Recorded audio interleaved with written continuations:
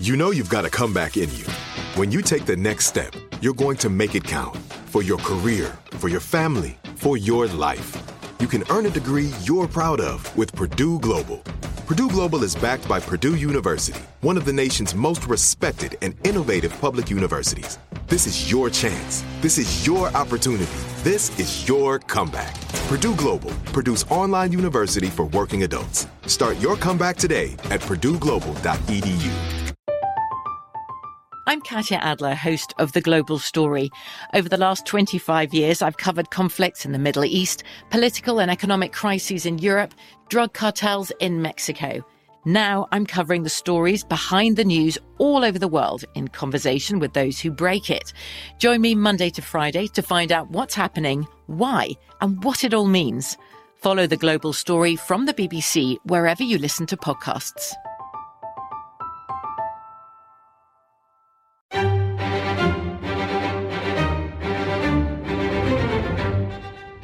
Crime Stories with Nancy Grace.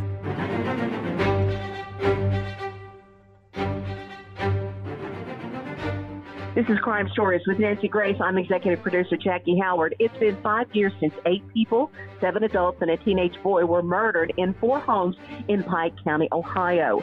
Edward Jake Wagner has pleaded guilty to 8 counts of aggravated murder in the deaths of the Roden family. Wagner's parents and older brother are still facing murder charges themselves.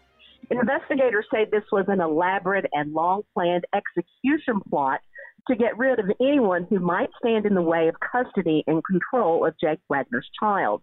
The first alarm was raised when Chris Roden's sister-in-law called 911 at 7:49 a.m. Listen. What's going on? There's blood all over the house. Okay. My brother-in-law's in the bedroom and I beat the hell out of him. Okay. There's blood all over the front room.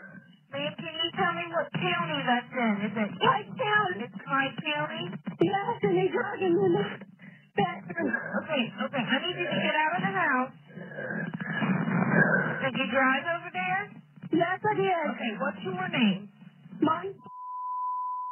What's your brother-in-law's name? Huh? What's your brother-in-law's name? Yeah. Ma'am? Yeah. What's his name? Chris Roden and Gary Roden. Chris and Gary Roden? Both of them that looks like they're dead. You think they're both dead? I think they're both dead. Looks like someone has beat the out of them. Okay. Is there anybody else in the house? Not that I know of. Okay. The door was locked when we got here, but I know where the key was at. And I went in and they were laying on the floor. Okay. I need you to get out of the house and wait. I'm done now. Okay. I'm standing outside right now. Okay. Shortly after that, Kenneth Roden's cousin also called 911. 911, can I help you? Yeah, I need a deputy to come out to close to. Okay. It's all this stuff that's on the news. I just found my cousin with a gunshot wound. Okay. Sir, is she alive? No. Okay. No, and I don't know what his address is. You don't have a box. You don't have a box. Okay. I'll be standing out by the road waiting on him. What's your name, sir? What's his name? Kenneth Roden. Kenneth Roden? Yeah. Okay, sir. Are you out of the house? I'm out of the house right now. I just went in, hollering at him, and checked and I looked up at him. He had a gunshot wound. Again, 8 murders in 4 homes. That's a nightmare for forensic investigators. Joe Scott Morgan, professor of forensics at Jacksonville State University and author of Blood Beneath My Feet, joins me now. Joe Scott, how would you handle a crime scene like this over 4 homes? I got to tell you, Jackie, I've been on several scenes like this or similar to this over my career where you've got multiple bodies that are scattered over a large area. To say that it is a logistical nightmare is an understatement, because I think that most people, particularly Nancy's fans, can probably understand that we're very meticulous when it just comes to one body. But just multiply that and think about everything that goes into literally processing each body, because as cruel as it sounds, each body or a body is your largest piece of evidence that you have at a scene. And without that body and without the information that it gives up, you're lost. You're lost from Jump Street. So the moment that you cross that threshold onto that scene, you can never get that first step again. It only happens once. So you have to be prepared mentally and physically and logistically and every other way before you ever set foot inside there, because you are the individual that is going to be annotating everything that's going on within there. Now, most of the time there's a team of us that go in. You're going to have crime scene investigators who are collecting, fiber evidence and all that sort of thing, and ballistic evidence. Then you're going to have probably a crime scene photographer whose their sole purpose is to actually be there and document everything photographically, because, like the old saying, a single photo, it can speak 1,000 words. So, and that's a moment in time that you're having to capture that maybe, 6 months later or 8 months later, or in this case, 5 years later, it's going to tell you about that frozen moment in time. And you have to be very careful in capturing it. And of course, you've got the detective that's there. That's the lead investigator. He's taking notes and making observations. And then there's somebody like myself from the medical examiner's office, who's the medical legal death investigator. And we look at these scenes like this, and we try to determine what exactly happened to this individual, first off, to bring about their death. But sometimes we can get an indication as to what was going on prior to death, then in the midst of the death, which is something a lot of people don't hear about. It's called perimortem, which is in the middle of. And then, of course, we document what has happened to the body afterwards. And so you have to be very careful, Jackie, because the case literally can be won or lost or solved or unsolved by virtue of what you do in that one instant in time. And it's lawyers, people like Nancy, they love to use the term, you can never unring the bell. You can't get that sound back once the clapper hits the inside of that bell. And that certainly rings true, pardon the pun, in forensics. You can't get that first act, because if you go in and you step on something or you don't pay attention to everything in your environment, you're ruined from the absolute beginning. Well, speaking of that, Joe Scott, time must be an enemy for you here.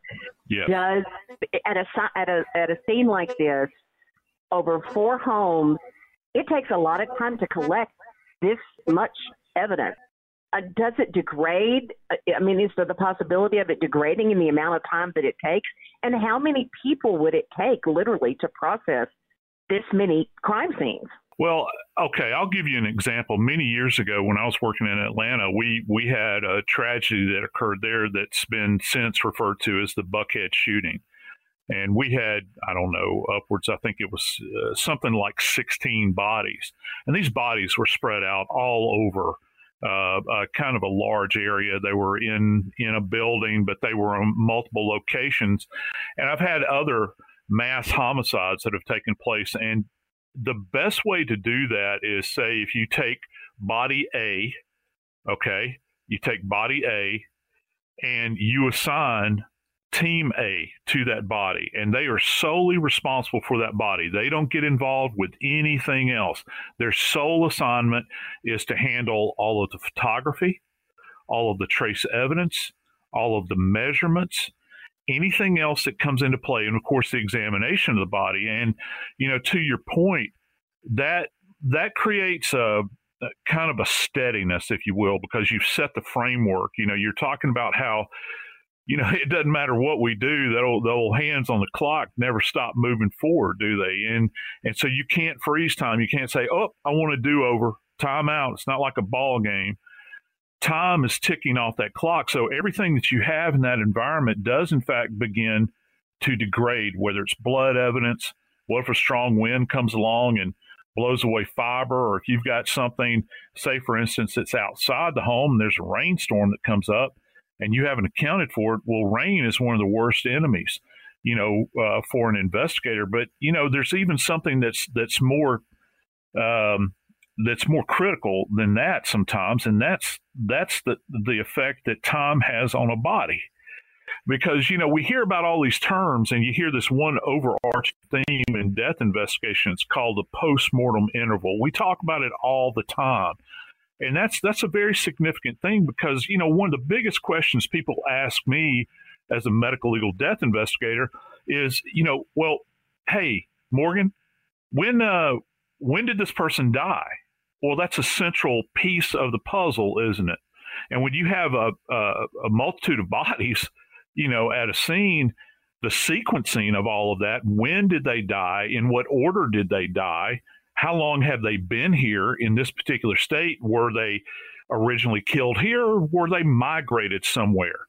So all of that stuff comes into play, and the one denominator, the common denominator relative to that is time. And then you place all your other factors in place. So you have to be very attuned to this as you move down this line. And one of the most important elements here is that you may have actually heard of before. It's an odd term. It's called algor mortis. And what that means is it's actually the postmortem cooling of the body. At what temperature is the body when you get there as an investigator? And by measuring that temperature, you can actually, there's a formula we can plug that into to get an idea as to at what rate is the body decreasing in temperature. Our body temperature in life is 98.6, as an average. Everybody's not at that, but you use that as an average and you kind of measure that as you move through time. And if we say we show up at a scene and we've got a body that's at, 95 degrees, okay? Well, depending upon the environment that they're in, we can kind of get a guesstimate that person's been down roughly anywhere from 3 to maybe 4.5 hours. Now, you can't really tie it down, contrary to what you see on TV. You can't tie it down any closer than that, but that time element is very important, and here's why. Because once you're at the scene and you're with the body, if a body has taken on room temperature at that point, it's pointless to take the body temperature other than initially, because that means that you're outside of a 12-hour block. Because at the 12th hour after death, all of the energy that we've generated in life is gone. It's all dissipated. So it's real important that once you get there, you get an initial body temperature. And that'll give us an idea. And you say, well, Morgan, that's kind of, I don't understand that. Well, let me give you a great example. Let's say the police actually apprehend somebody or they're questioning somebody and they have what's called an alibi for where they were. They say they have an alibi. They say, well, I last saw them, 2 hours ago, but based upon the science, the temperature, this person's been dead for at least 6 hours. So you can kind of, with science, you begin to chip away at that alibi and you say, no, you didn't see them 2 hours ago because I know that they've been dead for at least 6 or 7 hours at this point. So that's why it's so important. And then you get an idea about the sequencing. You get a mass casualty event, which in this little area is, you look at that and you think, well, in what order did these people die? Is there any variables in the postmortem changes that have taken place? The stiffness of the body, otherwise known as rigor mortis or algor mortis with the body temperature, or postmortem lividity, livor mortis, the settling of the blood. So all of these things are essential when we're trying to tell this tale of what happened in a mass casualty event. And this is, like I said, a mass casualty event because, you look at some place like, let's just take a big metropolitan area where maybe New York or Chicago.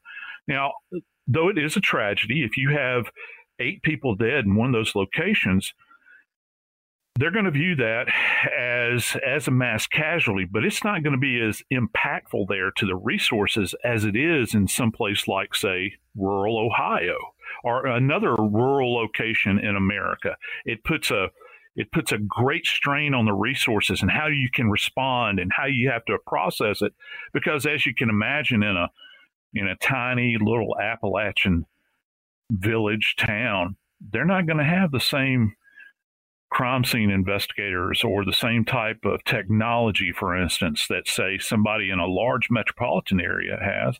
You're going to have to wait. You're going to have to wait and call the state police, and state police are going to have to show up. And what's happening that entire time? Well, time is bleeding off that clock.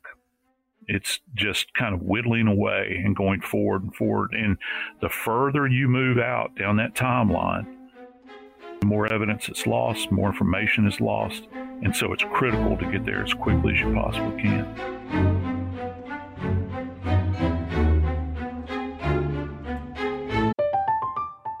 I'm Katya Adler, host of The Global Story.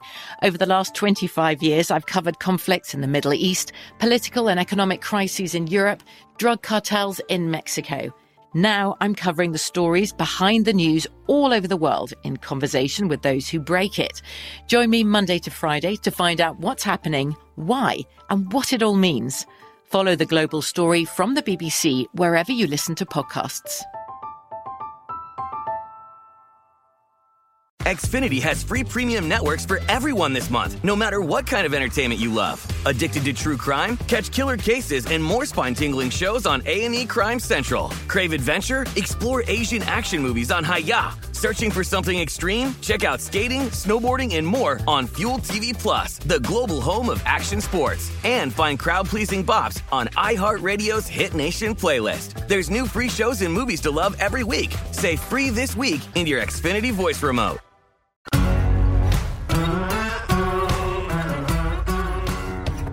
Crime Stories with Nancy Grace.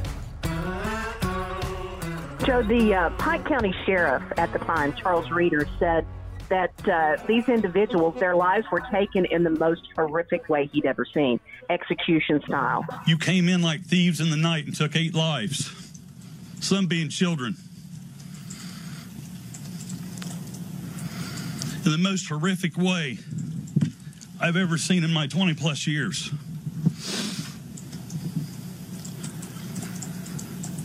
We are getting closer. We will find you. The family and the victims will have justice one day. We are coming. The autopsies revealed powder burns on the skin of some of the victims. What can you tell us about how these victims died? I can tell you if what the investigators and sheriff are saying, there's a level of brutality involved in this case that I think that would probably classify this as making it very, very personal. Because if you're just going out to simply execute somebody, and I think the example people use many times is like a mob hit, for instance, that a lot of people are familiar with because of modern media or news or maybe movies. You just see somebody simply shooting somebody in the back of the head and then walking away. There's almost an economy in the way somebody would do that. But when you begin to see what I classify as uber violence at a scene, then that breaks it down and kind of ties it back to a personal nature. Because isn't one stab wound, isn't one beating, isn't one bullet, isn't that sufficient to the task? Why do you have to go down this road and get yourself involved in something like overkill, which gives you, I think, from a profiling standpoint, it gives you a real, at least it begins to form a picture of the type of person that the police might be looking for in a case like that. Somebody that, had a proverbial axe to grind. Let's take a listen to what WLWT News 5 reporter Brian Hamrick had to say about the autopsies when they were released. The coroner's preliminary report shows Christopher Rhoden Sr. was shot 9 times, including 5 times in the face, 3 in the torso, and once in the arm. He appears to be the only one of 8 with defensive wounds, indicating he may have been awake when the attack happened and was most likely the first one killed. Inside the same trailer, Gary Rhoden was shot 3 times in the head and face, including one shot that left a muzzle stamp on his temple, indicating a point-blank shot. Next door, a couple shot while in their bed with their week-old baby between them. Another child on the floor. Frankie Roden was shot 3 times in the head and face. His girlfriend, Hannah Gilley, was shot 5 times in the head and face. One of the shots was through her eye. Both baby and the young child left unharmed. Just down the road, 3 more killed. Dana Roden, Chris Sr.'s ex-wife, she was shot 5 times across the forehead and in the temple, then up through the chin. Chris Roden Jr., he was 16, shot 4 times, including 2 through the top of his head. And his sister, Hannah, was shot twice in the head. And in a trailer a few miles away, Kenneth Roden, he was shot once through the right eye. Given what you said about the personal nature of this show, the coroner said all but one of the victims was shot more than once. 2 people were shot 5 times. 1 person was shot 9 times. Shot at close range. The evidence showed that a couple of the individuals were awake when they were attacked. How would we know that? There is a certain awareness that people have when they are being attacked as opposed to just slumbering. And I'm glad you mentioned that, Jackie. Again, back to a case that I worked many, many years ago. I had an entire family of 8 that were killed in a very, very small home. I mean, it was tiny. This house couldn't have been more than 1,300 square feet, and there were 8 people living in that. Can you imagine?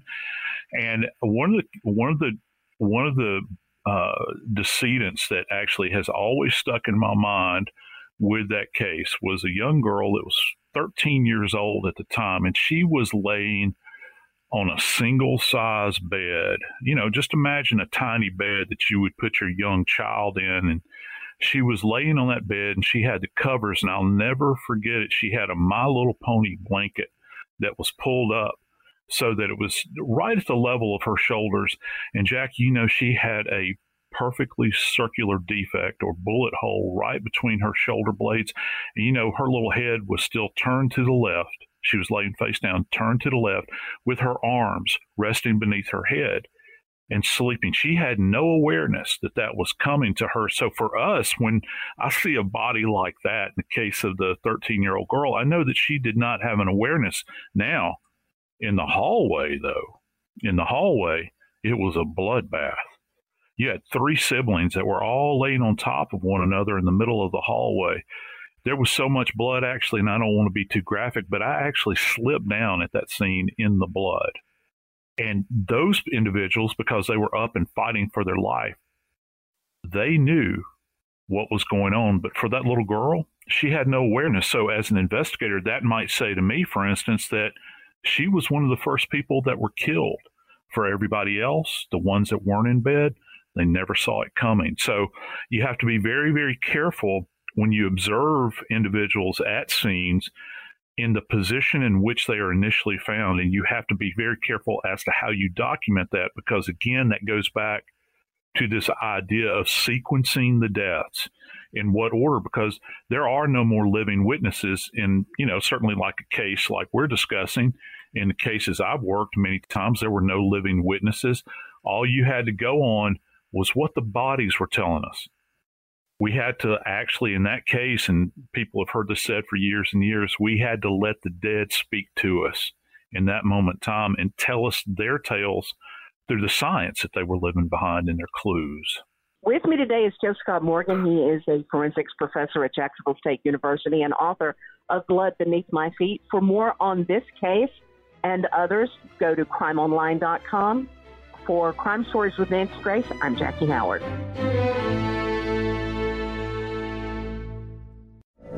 From BBC Radio 4, Britain's biggest paranormal podcast is going on a road trip. I thought in that moment, oh my God, we've summoned something from this board.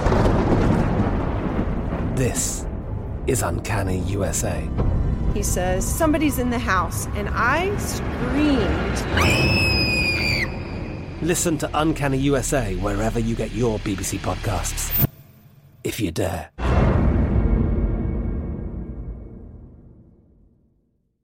Xfinity has free premium networks for everyone this month, no matter what kind of entertainment you love. Addicted to true crime? Catch killer cases and more spine-tingling shows on A&E Crime Central. Crave adventure? Explore Asian action movies on Hi-YAH. Searching for something extreme? Check out skating, snowboarding, and more on Fuel TV Plus, the global home of action sports. And find crowd-pleasing bops on iHeartRadio's Hit Nation playlist. There's new free shows and movies to love every week. Say free this week in your Xfinity voice remote. Live Nation presents Concert Week. Now through May 14th, get $25 tickets to over 5,000 shows. That's up to 75% off a summer full of your favorite artists like 21 Savage, Alanis Morissette, Cage the Elephant, Celeste Barber, Dierks Bentley, Fade, Hootie and the Blowfish, Janet Jackson, Kidz Bop Kids, Meghan Trainor, Peso Pluma, Sarah McLachlan. Get tickets to more than 5,000 summer shows for just $25. Until now through May 14th. Visit LiveNation.com/Concert Week to learn more and plan your summer with Sean Paul, Sum 41, 30 Seconds to Mars, and Two Door Cinema Club. Are you still searching for your perfect place to call home? Well, now is the time to buy at Fisher Homes. If you're looking to move in before the end of 2024, May could be your last opportunity to start building your dream home and close before the year's end. If you're hoping to move in even sooner, Fisher Homes also has homes that are move-in ready and waiting for you, where you can start enjoying the benefits of homeownership even faster. Schedule your personal tour with a new home advisor today at FisherHomes.com and make this spring the season you find your perfect home sweet home.